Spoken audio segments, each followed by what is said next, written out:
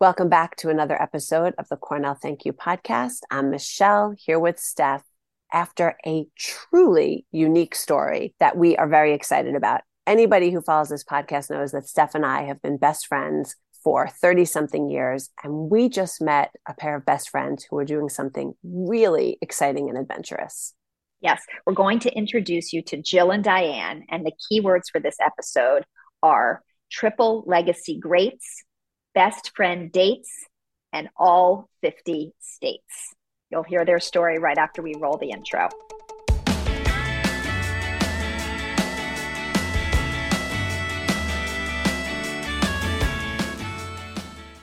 Listeners, today we have a very special treat. We have best friends from Cornell, class of 1987, Jill Feasley and Diane Hirschhorn. And what we're most excited about is that they reached out to us. They're fans of the show, and they have such a great Cornell story to tell. We're going to leave it to unravel as we interview them because it's so unique. So welcome to the show, Jill and Diane. Thank you so much for reaching out to tell our listeners your great Cornell and friendship story. Glad to be here. Thanks. Okay, so Diane, let's start with you. Tell us a little bit about where you grew up and why you picked Cornell. I grew up on Long Island, and I was one of those students who did a summer at Cornell between my junior and senior year. And I was sold from the moment I came onto that campus. Like, could not believe and still cannot believe how lucky I was to go there. Life-changing experience for me. Jill, tell us about your coming to Cornell story. Well, I grew up on a dairy farm in Western New York in a town called Eden. And my father and actually my grandfather had both gone to Cornell. My grandfather went in 1916, special program for farm youth. They didn't actually graduate from the college, but they would go and, as far as I can tell from his retelling, just had a really awesome time off the farm during the winter. And for me, it was a state school, it was affordable, and we had this connection. So I was really happy that I got in. I did want to add one other thing, that my dad was class of 1958 and truly a walking ad for Cornell. Whatever my dad did, I wanted to do. So that was really the impetus. And once I saw how beautiful that campus was, I was in. Oh, that's so nice. And what was life like for you when you got there? Okay, I joined everything. I was very quiet in high school, and I love being anonymous. My high school is very small, so I love being part of a big crowd. I joined pretty much every single group I could get. I guess I was in U-Haul 5, which I loved. Jill, you were? U-Haul 3, yes. Yeah. And it was just amazing. It was the first time that I grew up intellectually. High school was very easy and I was incredibly lazy. I really learned how to think and how to study and work hard. And then I met amazing people like Jill. So how we met relates to where we lived. So we were both taking Biology 101. And I was sitting next to this guy who I really was interested in, Dennis. So I would sit next to him. And then one day Diane came in and sat down right next to him. And it turns out they lived in the same dorm. But I thought she was making moves on him. And I was like, who is this chick? She was not interested in Dennis. She was just being friendly. Jill, if she's going to be honest, will say she did not like me one bit when she met me. And I actually was so friendly to her because she reminded me so much of a friend of my sister. So I'm being super friendly and outgoing, at least I thought so. And it was not met with the greatest reception. When did the friendship blossom? Because obviously you've been friends a long time. There was a moment. What happened? Spring semester of freshman year, we both took ice skating for our PE requirement. Diane remembered, oh, Jill, this nice woman. And we did have a great time learning how to ice skate. Okay. Was Dave Price in your class? He may have been. I do recognize the name. Yeah.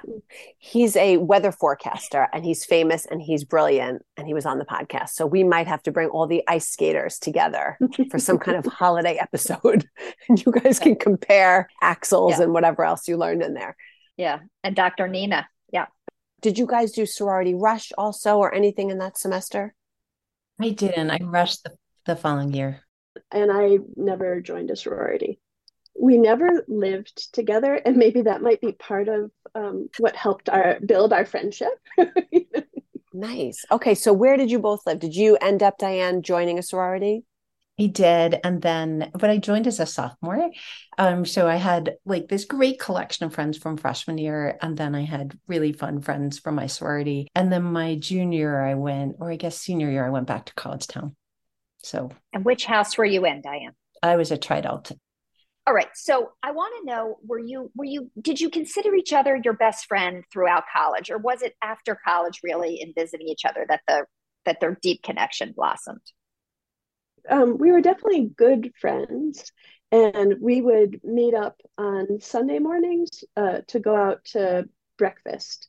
So, and we definitely took some classes together. We took Archaeology 101, Rocks for Jocks.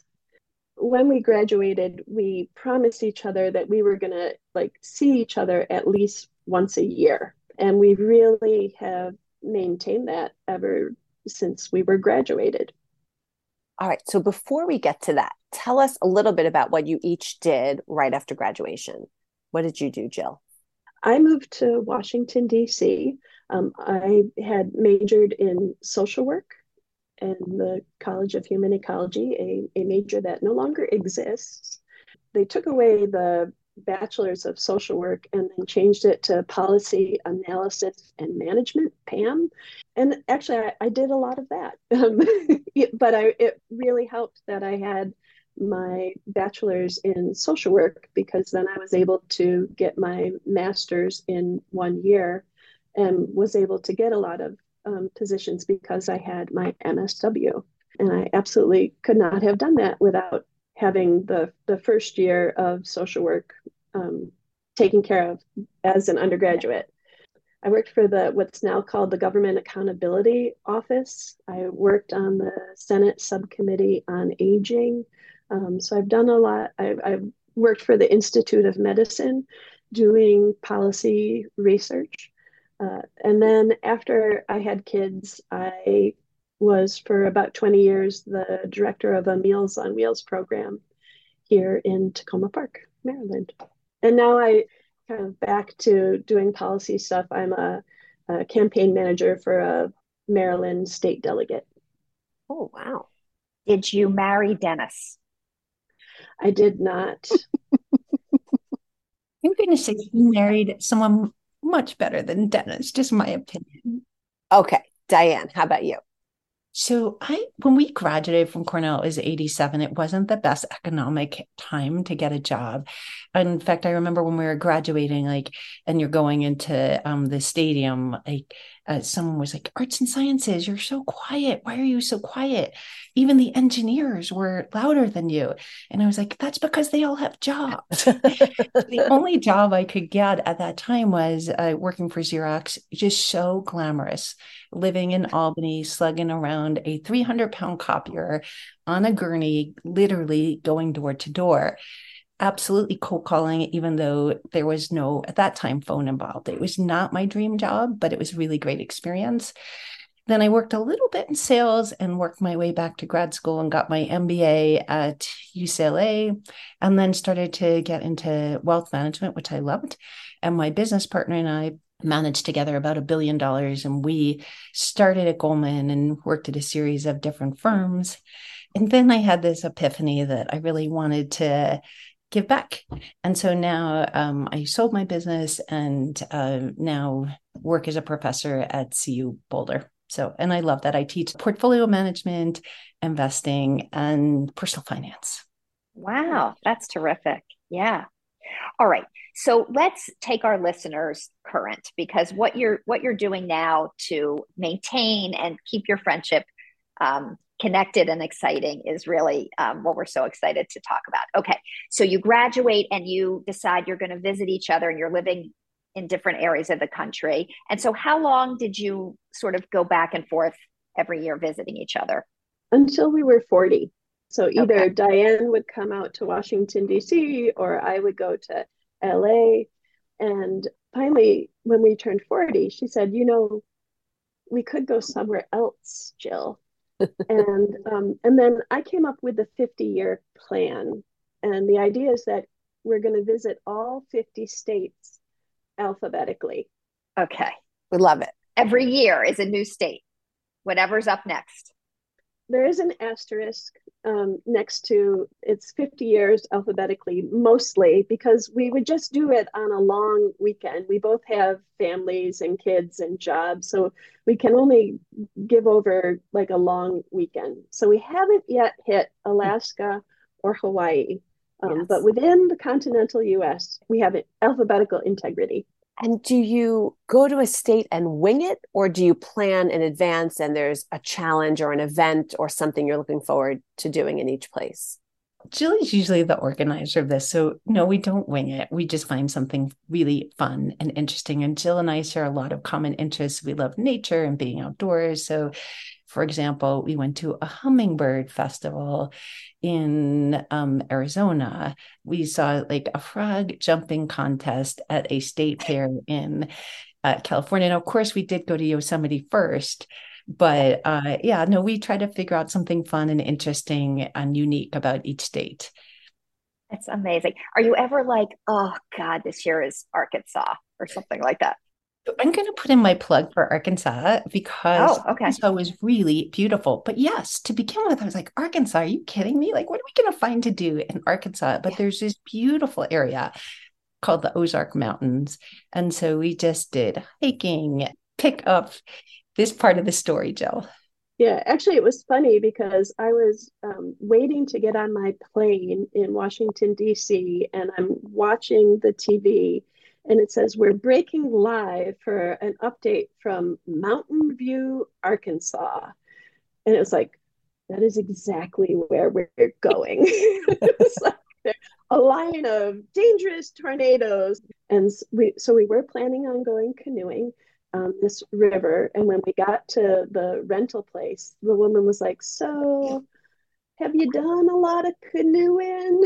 Because the river's running real high. And then she very subtly slipped a brochure for a nearby cave. And she said, Smart. the two of you might want to just check out the cave. So Jill she's a very funny writer. And so we're keeping a journal because we had this vision that one day we're just going to inspire other people to do this.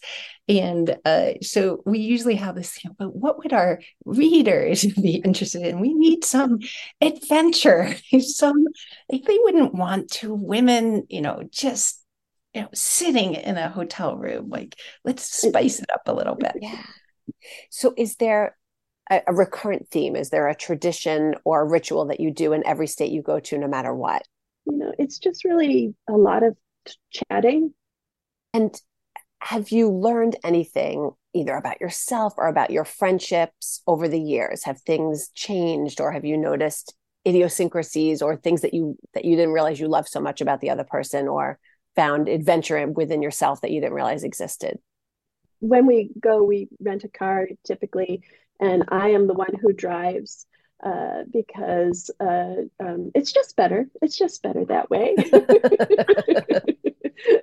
But we do make a lot of U-turns. So the state is set for the year. Is the time of year always set, or do you base that on the adventure that you want to do in that state? Yeah, it's really based on our schedules and what we can pull off. So This year was Iowa, and we set the goal to do this bike ride across Iowa. It's called RAGBRAI, and you bike from the west side of Iowa, and 500 miles later, if you've done it well, you're dipping your tires in the Mississippi. 500 miles you guys rode together? Exactly. Like there were many times when I was training, like, oh my God, I can't let Jill down, but I just don't know if I can do this. Guess what we did this summer with our best friends from Cornell? We rode a 6-person Surrey bike about 1.3 miles. And not quickly. Yeah. You guys should do the Surrey. Yeah. It's like a golf cart with pedaling and poor steering. Yes. And danger. Yeah, I'm impressed. 500 miles is a lot. That's amazing. And so when you're on these trips, are you spending any time talking about the next one? So whatever you're doing after Iowa, and I don't know the order of the states, quite frankly, but whatever comes next, are you talking on this trip about timing and what you might like to do in the next state? I think this time we did because I thought that the ride was exhilarating. So I asked Jill, we're going to do a bike ride in Kentucky, 200 miles, and it's just 3 days. And and also Kansas. So Kansas first and then Kentucky. Kansas, yes. And I had to twist her arm a little bit, and this is really why she's such a good friend in so many different ways. But for Kentucky, Jill wanted to do the Kentucky Derby because it is so iconic. And I don't know, I just had such a great time training and then riding, and it was so exhilarating because I'm the least athletic person. We won't do a bike ride in every state, I promise you, Jill. This one, I kind of twisted her arm on this and asked if we could plan the next couple states. Yes, because, if all goes well, when we are 90, we're going to be in Wyoming. And also, I would say that, not only are we thinking about what state is coming up, but also whenever you tell anybody about this idea, they'll be like, oh, well, when you get to my state, what you should do is X, Y, and Z. If you each had to pick a state so far that was your favorite, Diane, what would you say is your favorite? And Jill, what would you say is yours? We will be impartial and not name a specific state, but they are all great. I will say, though, there's a little controversy in following the alphabet. It is a great idea, but I'm a little type A, and we started this when we're 40. So I said, Jill, first of all, there's just beautiful states at the end of the alphabet. Utah, Virginia, Vermont, Wyoming, don't you think we could fit in more than one? If we're in the area. And Jill said, do you not know the alphabet? Do I have to explain this to you? It's not so much the alphabet, it's a 50-year plan. I love it. I love the concept. I love it's very organized. You know where you're going. You know where you're going in the year 2038. I can't tell you because I'm sure Jill has it mapped out, but you know where you're going. And a state is big. You could pick any city, any activity. So you have some flexibility there, but I love it. I love it too. Should we do it backwards, Steph? Should we start in Wyoming? Yes. Wyoming. All right. So we had a game when we were in college it was called Death is Not an Option, but really it was also called Would You Rather? Would you rather this or this? We came up with a travel edition since you're quite the travelers. This was our best friend game. Would you rather get upgraded at your hotel, but the room is haunted, or not get upgraded, but your room is tiny with only one twin bed for the two of you? I think I would go upgrade with the haunting. And a twin bed is tight. I love Michelle, but those are tight quarters. Yeah, we'd have to. I would rather, I think, take the floor and no ghosts and give you the bed. I'm not into the ghosts, frankly, right? Okay. All right. Would you rather miss your flight entirely or make your flight, but the bathroom is broken and most people have the stomach virus? I'm going to say miss my flight. What about you, Jill? I agree with that. Let's say that you have a friend in the state that you're going to, and you're going to visit that person and her family. Would you rather show up at the host's house without a gift for the child, or would you rather get a T-shirt at the airport that says LaGuardia Airport and give that to the kid? And the kid will hate you all weekend if you bring nothing. Actually, what I probably would do is show up without a gift, get to know the kid better, and then mail something afterwards. Okay. Is that allowed in the? Well, yeah, but just to be clear, you're walking in empty-handed.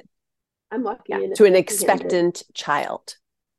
Oh, I'd much rather show up without something than show up with a LaGuardia T-shirt, even though I'm from Long Island. That would be funny, though, to show up with that. Okay. Yeah. What about this? Okay. Would you rather get caught in the sprinkler system at the local botanical garden that you were visiting, or a clown parade that you didn't know about with no escape until the end of the 2-mile route? I'm going clown parade. I'm going to go with the sprinkler. Okay. Would you rather open your suitcase and realize you forgot all of your hair tools, or realize that you brought mismatched shoes and you only have one pair? Listeners cannot see my hair, to know that actually I don't have any hair tools, so Oh, I'm okay with Yeah, not she's au having any. naturel with the curl. all Yeah. right. Okay. Yeah, I'm willing to give up the hair tools. I'm not wearing mismatched shoes. Okay. All right. Last one. Would you rather lose your luggage for the whole trip, but when you get it back, there is a check for $5,000 to compensate you, or you are on your trip, your luggage is found the next day, but it's apparent that someone wore all of your clothes while it was missing? I'm going for the $5,000. This is a no-brainer for me. Of course, I take the $5,000. Even though you were biking in your wool dress that you wore on the plane. No problem. All right. That was fun. Thank you. Why don't you tell them about the Wyoming clause? Oh, well, the Wyoming clause is that we have to promise that we won't do anything that would either imperil either one of our lives so that we wouldn't be able to make it to Wyoming, or do anything that would imperil the friendship. So we wouldn't want to be with one another when we're 90 years old in Wyoming. All right. Well, I love this part of your Cornell story. It's so good. We want to also now get to some of the other little tidbits about your life at Cornell in our speed round. Okay. What was your favorite on campus and off campus dining? I don't know, maybe Noise. Willard Straight for the cookies, the Bow Burger at Sades, they were all good. Off campus, maybe the Souvlaki House. All right, Jill. So on campus, I used to love to go to the law school cafeteria, and off campus, the Glenwood Pines. Oh, yeah. Where did you guys study? Diane, where did you study? If I wanted to be social, I'd go to URIS. I love the law library. If I really wanted to be serious, I would go to the Olin Stacks. For me, the A.D. White Library. Did you go to Hot Truck? Oh my God, of course, PMPs. Jill? PMP Pep for sure. What song takes you right back to your Cornell days? Two songs. So first is the Howard Jones song. I forget exactly what it's called. What? Oh, Things can only get better. Love that. Second one is Pachelbel Canon, to chill out and calm down. Do you have a favorite Cornell memory? I actually have so many funny memories and also beautiful memories of so many gorgeous locations. But my favorite memory right now, my son just graduated from Cornell. My dad passed away June 24th, but he was able to come to Cornell's graduation for my son. And it was just so meaningful, like 3 generations, something that meant so much to my dad, that meant so much to me, and that now means so much to both my kids because they both go there. So that graduation was amazing. Wow. Well, listen, Jill, you are a 3rd generation Cornellian, and Diane, you are a second of a 3 generation Cornell family. So obviously, Cornell holds such a special place for both of you. I'm sure with losing your fathers too, that it's extra meaningful that you've had each other, and I'm sure you have Cornell to thank for that. But other than your friendship, which is obviously what we've been focusing on, when you think back about your time at Cornell, what are you most thankful for? Jill, you can go first. Well, certainly the friendships, the natural beauty is amazing, but also just the architecture as well. For me, Cornell changed who I am. Like I entered Cornell so quiet, so insecure, just like not at all who I am today. And it allowed me to reinvent myself. And I really learned how to work hard, how to think, how to approach a problem. And then I truly fell in love with nature there. Like I am living in Colorado in part because I just loved all the hiking surrounding the campus. And then I have met some extraordinary people. And Jill and I are part of a group that, from Zoom, we got together, like starting with COVID, and we still meet probably every 4 to 6 weeks. And that's just one group. I have several different groups. I'm so grateful to those people because they have helped me. And just there's a beauty to long-term people. I can talk to Jill and so they can understand who I am and what might help me. And that's just like it helped me become who I am. So I'm so grateful to Cornell. We love your story. We couldn't wait to get you guys on here because it's a story of adventure and friendship, unlike we've ever heard. So thank you so much for coming on and sharing it with us and our listeners. And it was great to meet you guys. It's very inspiring. Thanks so much for listening. Join us next week for another episode of the Cornell Thank You podcast.